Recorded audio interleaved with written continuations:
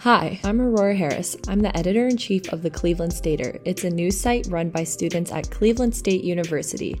This is our front page podcast. I'll go over the highlights of our reporting for the past 2 weeks. First up, Samra Karamustafic had the story about Cleveland State hosting one of Ohio's mass vaccination sites for COVID-19. It'll be at the university's Wolstein Center, which is usually used for sports like basketball. It opens on March 17 and hopes to give 6,000 shots a day. Go to the Ohio Department of Health website to find out if you're eligible. You can also book an appointment there. Basketball now, and Robert Fenbers had the story on Cleveland State's fabulous end to the Horizon League season. The team beat Oakland 80-69 to clinch the league championship. Now they're headed to the big dance. The number 15 Vikings will take on the number 2 Houston Cougars in the first round on Friday, March 19th. We wish the Vikings all the best for the tournament, and of course the Stater will be reporting on every one of CSU's games, hopefully more than one. Academics are up next, and Cleveland State just hosted a big conference on racial injustice. It's an annual conference called Project 400. The 400 is the 400 years since the first Africans were brought here against their will. A lot of people would argue that in some ways not much has changed. The conference ran for 2 days. Our reporter Courtney Brynes was there, and she had the story about the sessions, keynote speakers, and hopes and aspirations of everyone who attended. One keynote was Nina Turner. She's a former state senator. She talked about the history of slavery in America, the wealth and age gap, COVID-19, and social justice. Other speakers and panelists addressed a range of topics, including criminal justice, debt and its relationship to control, and the problem of U.S. prisons. The issue of injustice was also addressed by Allyssa Brand-Bey. She did a story on what people thought about black performers being so present at the Super Bowl. Colin Kaepernick provoked racists nationwide by protesting against racial injustice by taking a knee during the national anthem. Trump joined the chorus of abuse, calling for Kaepernick and his allies among the players to be fired. No, I'm not surprised. Students said they welcome the off-field performers at this year's Super Bowl, but as our reporter noted, many would love to see the NFL do the right thing for players too. And that's it for this week's podcast. Thanks for tuning in. You can check out all of these stories and a lot more at clevelandstater.com. And don't forget to follow us on Instagram, Facebook, and Twitter at Cleveland Stater. We'll see you next time.